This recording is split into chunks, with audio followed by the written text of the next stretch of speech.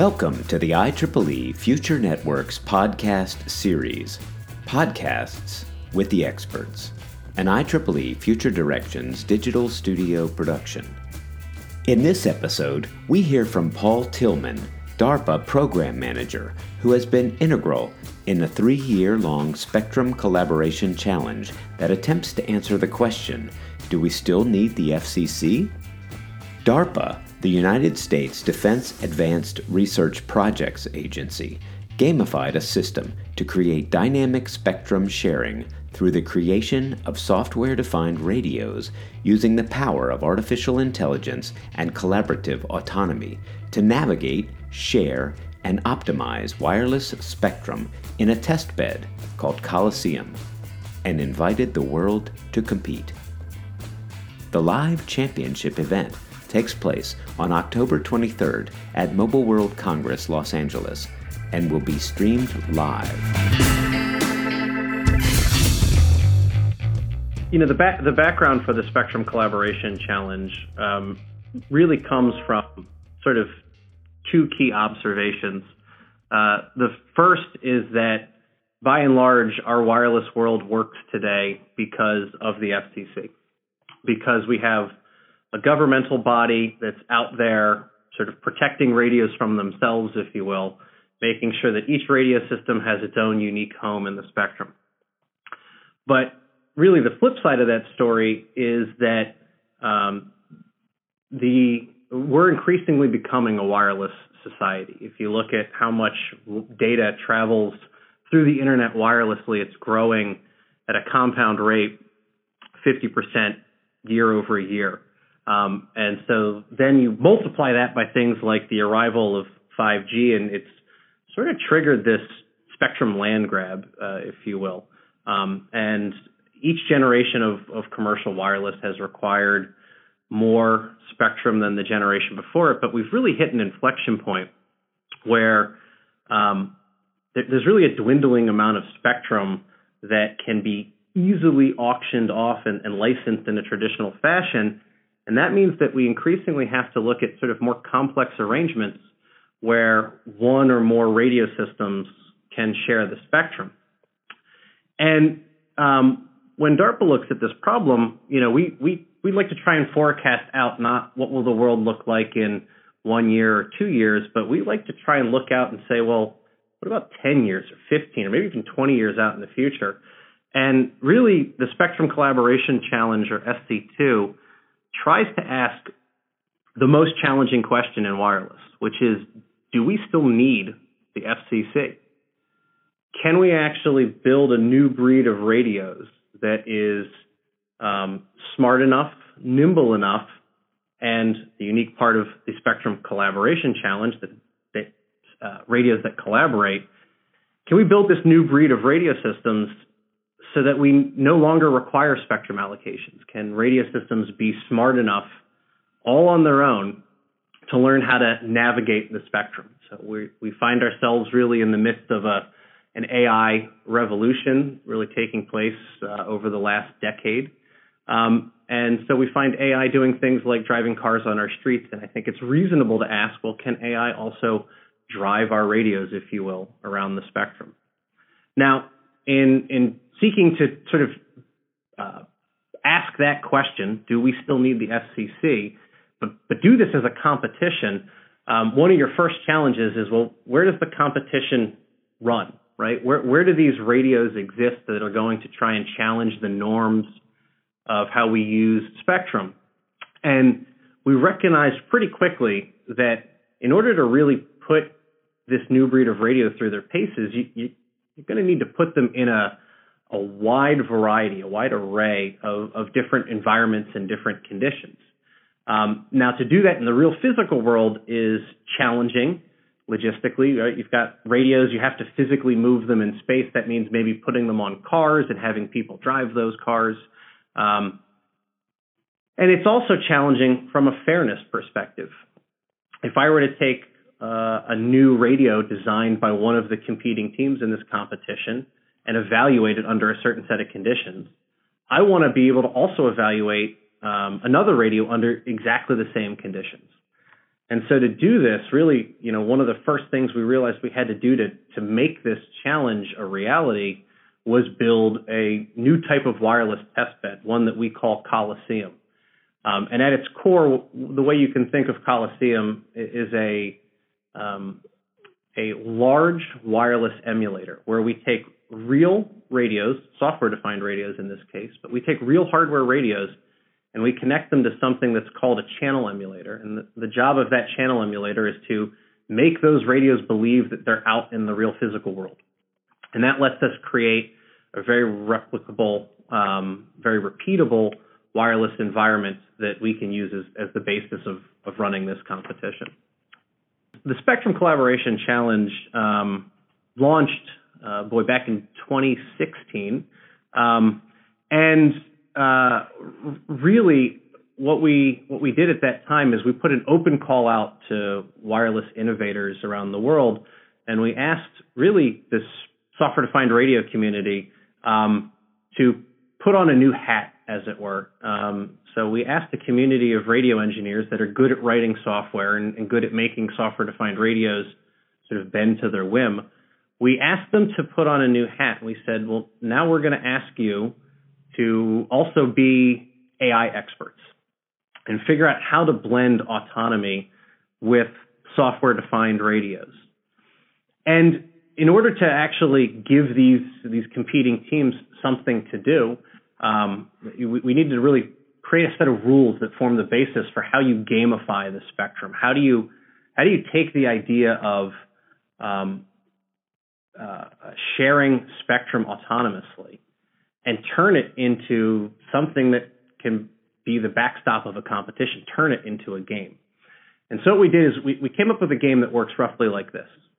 We take up to 5 radio designs. This is 5 radio networks built by the competing teams in the competition.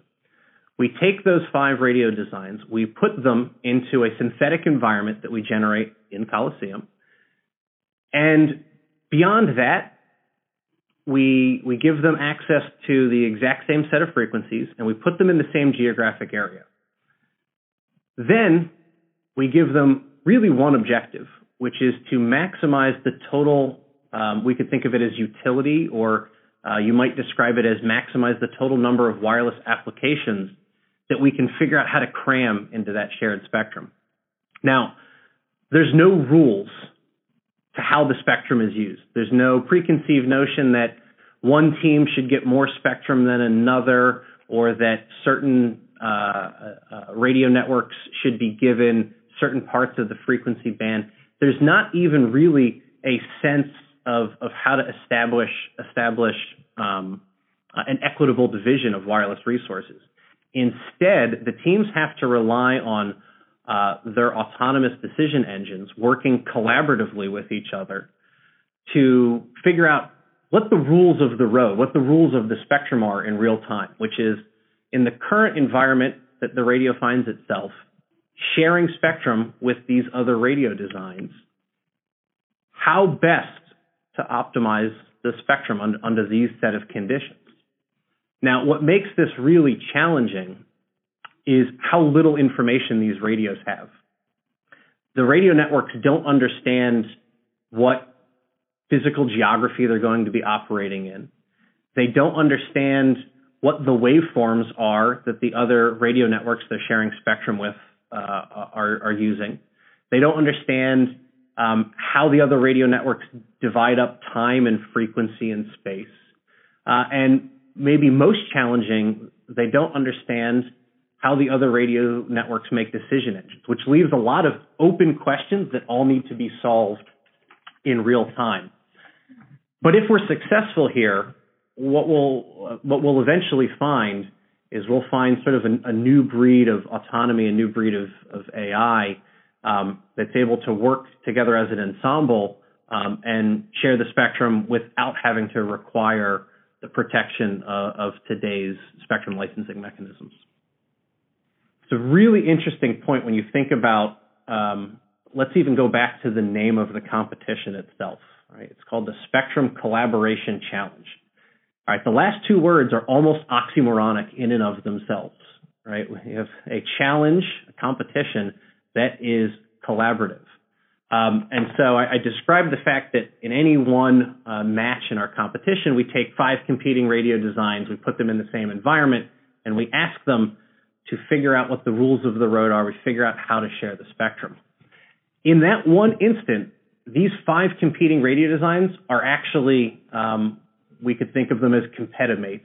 They're both competing, but at that point in time, they're really peers trying to figure out how to share the spectrum. So they're collaborators. The way that this really turns into a competition is that our tournament is structured as a very large round-robin competition. And so we run hundreds of matches where we pair up different radio networks together with each other.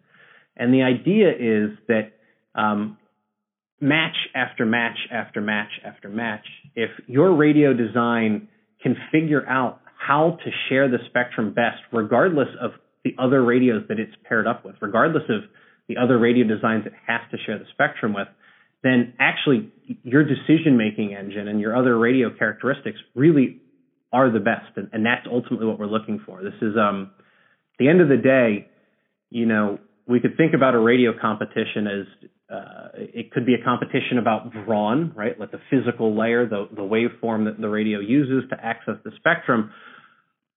But our competition is very much the opposite. Our competition is really a competition about brains, right?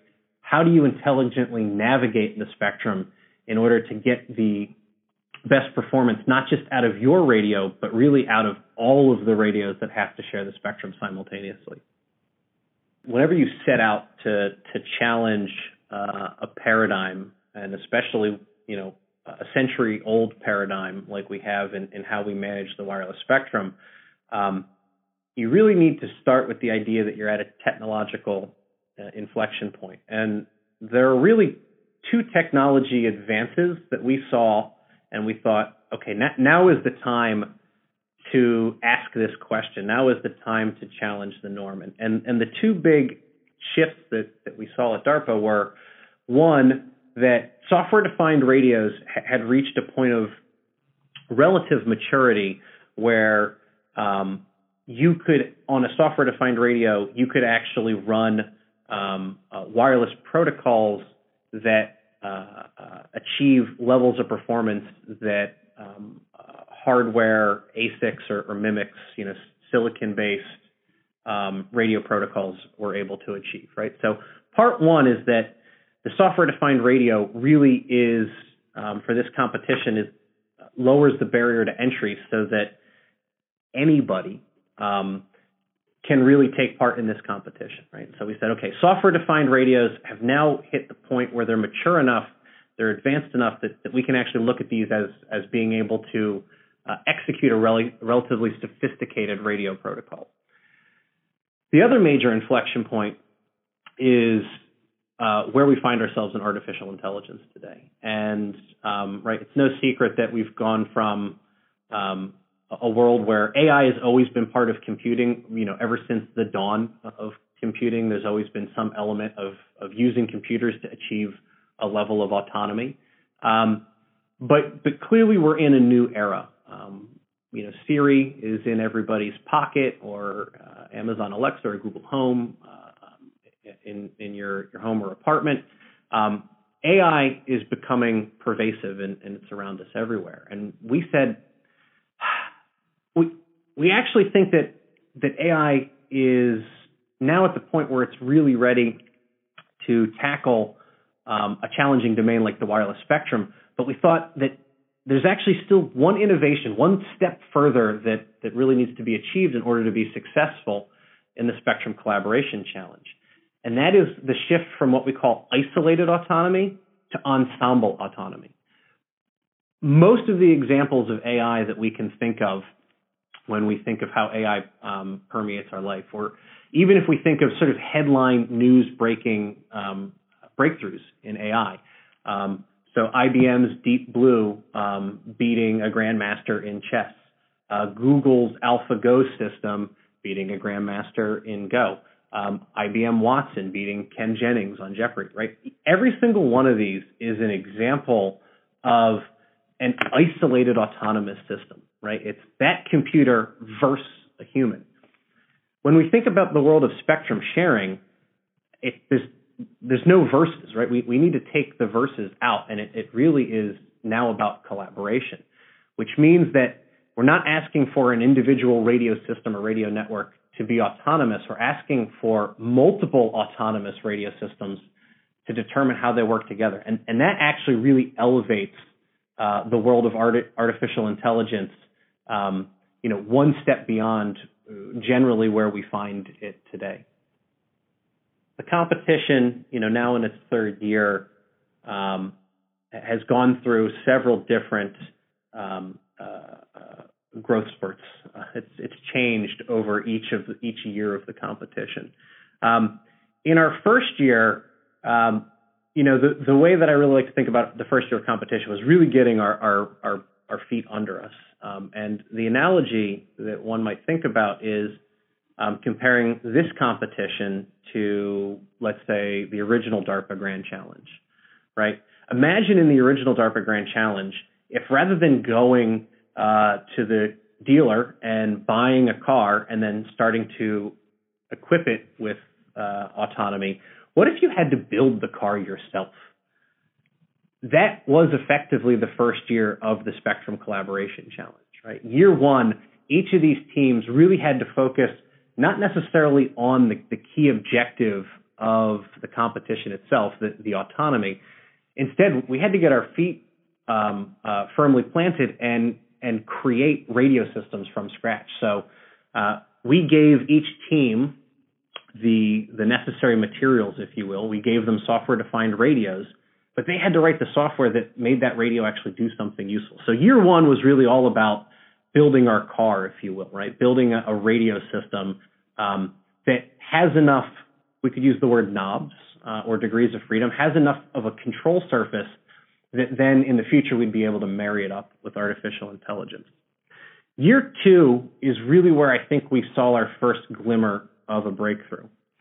In the competition that concluded our second year, the tournament that concluded our second year, we challenged the teams and said, in order for you to win any prizes in this second year, you've got to demonstrate that your radio system can beat the status quo. Right? So the status quo is we take the spectrum. In our competition, we have 5 radio teams trying to share the spectrum at once. So if you've got no other information, what do? Break the spectrum into 5 pieces, right? Everyone gets an equal allocation of the spectrum. And so we said, all right, what we're going to do is we're going to divide the spectrum into fifths. We're then going to measure how well the 5 radio teams do when we divide the world into 5 parts. And then we're going to measure how well the radio teams do when we throw out the typical playbook, when we throw out the usual ways of managing spectrum. And now we're going to turn the keys over to the autonomy, and we're going to say, can you do better? And at the end of that year, honestly, there was trepidation. We were worried we might not award maybe more than 1 or 2 prizes. And what we found was actually that 6 of our teams right out of the gate were able to demonstrate that they could beat the status quo. We allowed a little bit more time, and then 4 more of our teams 3 weeks later were able to demonstrate that they too could hit that same milestone. And so year 2 really was a very interesting breakthrough, because it was that first time that we really felt that the kind of autonomy these teams were pursuing might really have a chance of demonstrating that this new paradigm, this shift in thinking, was potentially going to really create a new wireless world. Now, as we're geared up here for the third and final year of our competition, I'll tell you what's actually most satisfying is one of the reasons why we ran this as a competition in the first place. Back in 2016, we thought, well, how do you tackle this idea of making a decision engine? How do you tackle building an autonomy that can traverse the wireless world? And as we sat down and whiteboarded, we kept coming up with, several different, AI-derived techniques that could potentially be valuable. And so one really good reason to run a competition is because the solution space is potentially large, and you want to explore many corners of the solution space and see which ones actually work out. And I can tell you that now, as we are on the precipice here of the finale of this competition, we've surveyed our competing field, and what we found is that everyone has approached the decision engine in a slightly different way. So we have some teams that are using more traditional autonomy approaches, using expert systems, so think if, then, else types of rules. We have other teams that have approached the decision-making problem as a mathematical optimization. So they've tried to form a mathematical framework that they can then use numerical methods to solve on the fly in real time. We have yet other teams that have really embraced more of the current sort of second wave of artificial intelligence and are using things like neural networks, deep learning, and reinforcement learning. And then what's really interesting is that we have teams that are really a mix of all of the above. So we have, as example, we have teams that are trying to use expert systems as a way to constrain what other AI-based algorithms have to do, right? And so what's really interesting there is that the more general you allow your artificial intelligence system to be, the more data you need to give it in order to teach it how to do something that's effective. If you have a field like trying to understand objects and natural images, and you've got, the dearth of images on the internet, this is a really good approach. If you have something like trying to control a wireless radio, where trying to accumulate a significant amount of data is more challenging, then really what you want to do is you want to try and limit how much you're asking each AI subsystem to be able to do or to learn. And so you want to hybridize the physics of, let's say, the way radio waves propagate with more challenging areas that are really fit for AI to do. So really excited as we get ready for this final championship event that we have such a broad array of autonomy approaches. There's two really hard parts to making a public finale for a competition that takes place in the wireless spectrum. The first is really about how you anoint a winner, and the second is about how you present it to an audience. Owing to the first challenge, how do you actually choose a winner? Our goal is to be very objective and really remove as many subjective elements as we can.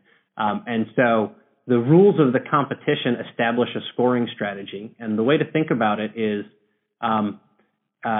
each radio team gets points for the wireless applications they're able to deliver. And we have wireless applications that have different points awarded for different degrees of complexity. So, for example, sending a simple SMS text message, once a second is worth a point. Getting a voice over IP call successfully delivered is worth 4 points, and streaming a wireless video may be worth something like 10 points. So the more challenging the class of application, the harder its demands in the spectrum, the more points we award.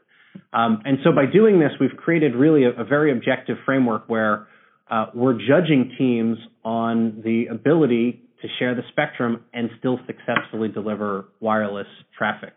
And so that really takes care of area one. So we check that box. We've got an objective score to help us find the winner throughout this large round-robin tournament. Now, the second part is turning this into a presentation for an audience, right? A part of DARPA challenges over the years has really become not just tackling the technological problem you sought out to tackle, but also how do you message to the world that advancement when you've made it. And so here in this competition, in the Spectrum Collaboration Challenge, we did a couple things, right? So first, we partnered with GSMA, and they run a conference called Mobile World Congress. And so the key part of this partnership here was we're actually going to have a live finale at Mobile World Congress Los Angeles in 2019 that will really be a chance to highlight what these radios have learned to do over the last 3 years to a live audience. Now, most of you should be thinking to yourselves and asking yourselves the question, how do you actually watch a competition that takes place in a totally invisible medium? And that is a great question. One of the things that we really have as an advantage, because we constructed this Coliseum testbed, is we can record everything. And what that lets us do is we actually have hired a game company, a visualization company, to help us make, on top of a game engine, a way of visualizing the competition. So we can see the spectrum in 3 dimensions. We can actually highlight the spectrum according to where transmissions are successful and where they're failing, and which teams are being successful and which teams are maybe encountering interference. We have all of those capabilities because we've built this visualization engine alongside the competition for the last 3 years. So now here we find ourselves, and we're ready for the finale. We've got 10 teams ready to compete in the finale. We have a visualization engine ready to show the audience, and we have a live finale event at Mobile World Congress Los Angeles. We started back in 2016 with 30 plus teams. I want to say 32, maybe 33 teams. And one of the really interesting things about competitions is that you get competitors that maybe wouldn't normally work with a DARPA. And so what we did is, in addition to the traditional way that DARPA asks for companies and organizations to become performers on our research projects, where we issue a solicitation and people write proposals, and then we select the best proposals from among those that we receive. In addition to that normal approach, we also opened up the competition to the world. And we said, look, if you can show us that you have what it takes, we'll let you into this competition. You don't need to actually write a proposal at all. And so we came up with 3 technical hurdles that you had to pass to show you knew how to participate in this competition. And that then left us with 30 plus teams, right? A lot more competitors than you'd have in a normal DARPA program. Now, throughout the last 2 phases, we've at each of our tournament events, we have given awards to some teams, and then teams that didn't make the award cutoff didn't receive any awards, obviously. And that over time has slowly sort of shrunk down the competing teams to where we find ourselves today, where we have the 10 best teams, the 10 finalists remaining in this competition. When you look into the backgrounds of those 10 teams, what you find is every single one of those teams has software-defined radio expertise really as their sort of core tenet. But many of the teams have brought an artificial intelligence expert into the fray, or many of those teams have actually sort of taught themselves the modern world of AI as part of this competition.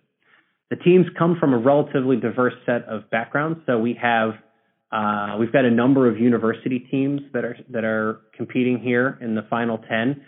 We also have a number of teams that are really small fledgling enterprises, hoping that the win at Spectrum Collaboration Challenge finale at Mobile World Congress will really elevate their profile, but also use the winnings as a way to take what they've done, start a company, and really further develop their technology. We also even have, believe it or not, we actually have a couple teams that only have 1 or 2 members on the teams, and they've hung in here the whole competition, and it's amazing to see them hit the finale. And in just a little bit of time here, we're going to find out which of these teams really had the successful formula for combining autonomy with the wireless spectrum. After the competition's over, we can sort of look at the previous DARPA Grand Challenges and, prototype what's happened after each DARPA Grand Challenge has happened. And generally, a Grand Challenge isn't necessarily about the technology at the end of the Grand Challenge. It's really about proving that a new paradigm is possible.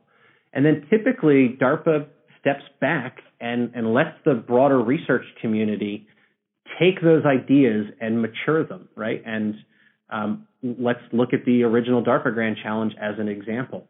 It's been well over a decade since that original Grand Challenge happened, and that the Grand Challenge was really proof in the pudding that that we had sort of recognized and realized this pivot point in technology. But it's taken another decade and a half of private research in order to get that technology to the point where it's potentially viable out in the real world. I don't know if the hill we have to climb, so to speak, in the spectrum is exactly as long, but certainly the pattern is applicable. We should expect that after the challenge is done, we've showcased a really different way of thinking about the spectrum. Now, I kicked this off by saying this competition is about asking the question, do we really still need the FCC? The answer, even if the challenge proves that these radios are smart enough that they don't require spectrum allocations, we still have hundreds of thousands of radios that absolutely need and require spectrum to be managed in its traditional ways.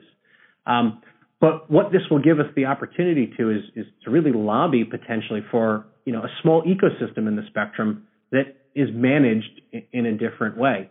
And so really the next decade of following the competition is going to be maturing this technology and starting to apply it to very specific parts of the wireless ecosystem, but also addressing the policy implications that come along with dynamic spectrum access, but dynamic spectrum sharing. We still don't have an appropriate policy framework that really knows how to vet that radios that dynamically use the spectrum are operating within nominal bounds, and we don't have policies that would constrain them to particular regions of the spectrum. And so there's still lots of work to do after this competition is over. But I think our top 10 competitors are really up to the challenge of taking this technology the rest of the way forward. At the conclusion of the Spectrum Collaboration Challenge championship event, we're going to be awarding a $2 million prize to the first place team, a $1 million prize to the second place team, and a $750,000 consolation prize to the third place team. So there's significant money on the line here, almost $4 million. And really the hope with those funds is that we really expect the teams to take that money and reinvest it in the technology and use that as a way to sort of further their enterprise. And so, will these teams actually, continue to be involved in this technology area after the competition? Obviously, we hope so. And we hope that we're encouraging them to do so by giving them a public event where they can demonstrate that they are the best in the world at dynamic spectrum sharing, and giving them enough of a pocketbook to start their enterprise and really make waves and move this technology forward. So we absolutely expect these top teams to continue forward and become thought leaders in this area over the years to come. I think if we look at what's happened generation over generation in commercial cellular, so we've got a roughly a 10-year cadence where we go from first generation to second to third to fourth and now to fifth. I think increasingly we no longer have these sort of hard generational boundaries. It's sort of more fluid, but every generation has had sort of a charter, right? There's 4G, for example, was all about taking us from wireless connectivity that really represented voice to wireless connectivity that really represented data connectivity to the internet. But as we maybe think and prognosticate, right? So what comes after 5G, or maybe a better way to phrase it is, what does 5G become in the future? Obviously, I think spectrum sharing has a whole lot to do with it, and that's really the basis of this competition. But maybe if we extend our thinking more broadly, to me, I think 5G is really about establishing data pathways to acquire large amounts of data to enable AI and autonomy. I think 6G will be really all about the wireless ecosystem embracing AI and autonomy itself. So we've already talked about one viable avenue, right? Using AI and autonomy as a way to navigate the wireless spectrum. But a couple other examples come to mind. 5G has moved us, or is moving us maybe, firmly into the millimeter wave. In the millimeter wave, we still don't have good propagation models. That's an area that would be, if you look at the history of how we have good propagation models, or maybe good enough propagation models at traditional frequencies below 6 gigahertz, it really was by collecting lots of data and then using humans to analyze it. And so I think using AI to derive propagation models for millimeter wave frequencies is something that is going to happen, over the next few years. I think another thing to really think about is extending the kind of spectrum sharing we're talking about at traditional wireless frequencies, lower frequencies, and then looking at the millimeter wave and asking, well, how does spectrum sharing work in the millimeter wave? And, because of the wavelength and because of the apertures that are being created in millimeter wave, the spatial dimension really ends up being opened up. However, if you look at most technologies that are starting to come to market in millimeter wave, like 28 gigahertz now, the arrays are actually highly constrained. Not in reality, but the way the vendors have designed them, they've really taken a lot of the degrees of freedom off the table. And I think that, again, using AI to really exploit the really high dimensionality that, spatial dimensionality that is, that these new millimeter arrays will afford us, is another area. And then maybe last, but, maybe sort of overarching and somewhat obvious, is that we should really expect AI to start to take control of the wireless networks themselves. A modern wireless protocol has thousands of control knobs, right? It's got thousands of set points, many of which are set by, network engineers and designers today. But as these protocols become ever more complex, the ability to know precisely how to set all those controls for any particular installation, or the idea that those controls actually can be static and not have to change as a function of time or load or operating condition or environment, is simply not true. And so I really think that 6G is going to be the coming of AI to the wireless world, and it's going to come on a variety of fronts, including not just how to use the spectrum we have, but also how to configure the radio systems that operate in it. So we're right here. We've gotten to the end of the Spectrum Collaboration Challenge. Our live finale event is Wednesday, October 23rd at Mobile World Congress, Los Angeles. So if you already happen to be attending Mobile World Congress, that's great. You can find us on the keynote stage in the afternoon of the 23rd. If you are in the Los Angeles area and you want to attend, that event on Wednesday afternoon is open to the public.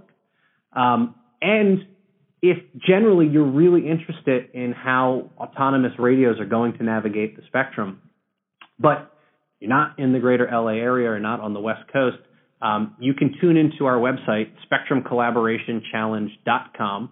And on October 23rd, that website will actually carry our live stream of the finale event. So you'll get to find out in real time which of these 10 teams is taking home the final $2 million grand prize purse. Thank you for listening to this edition of the IEEE Future Networks podcast.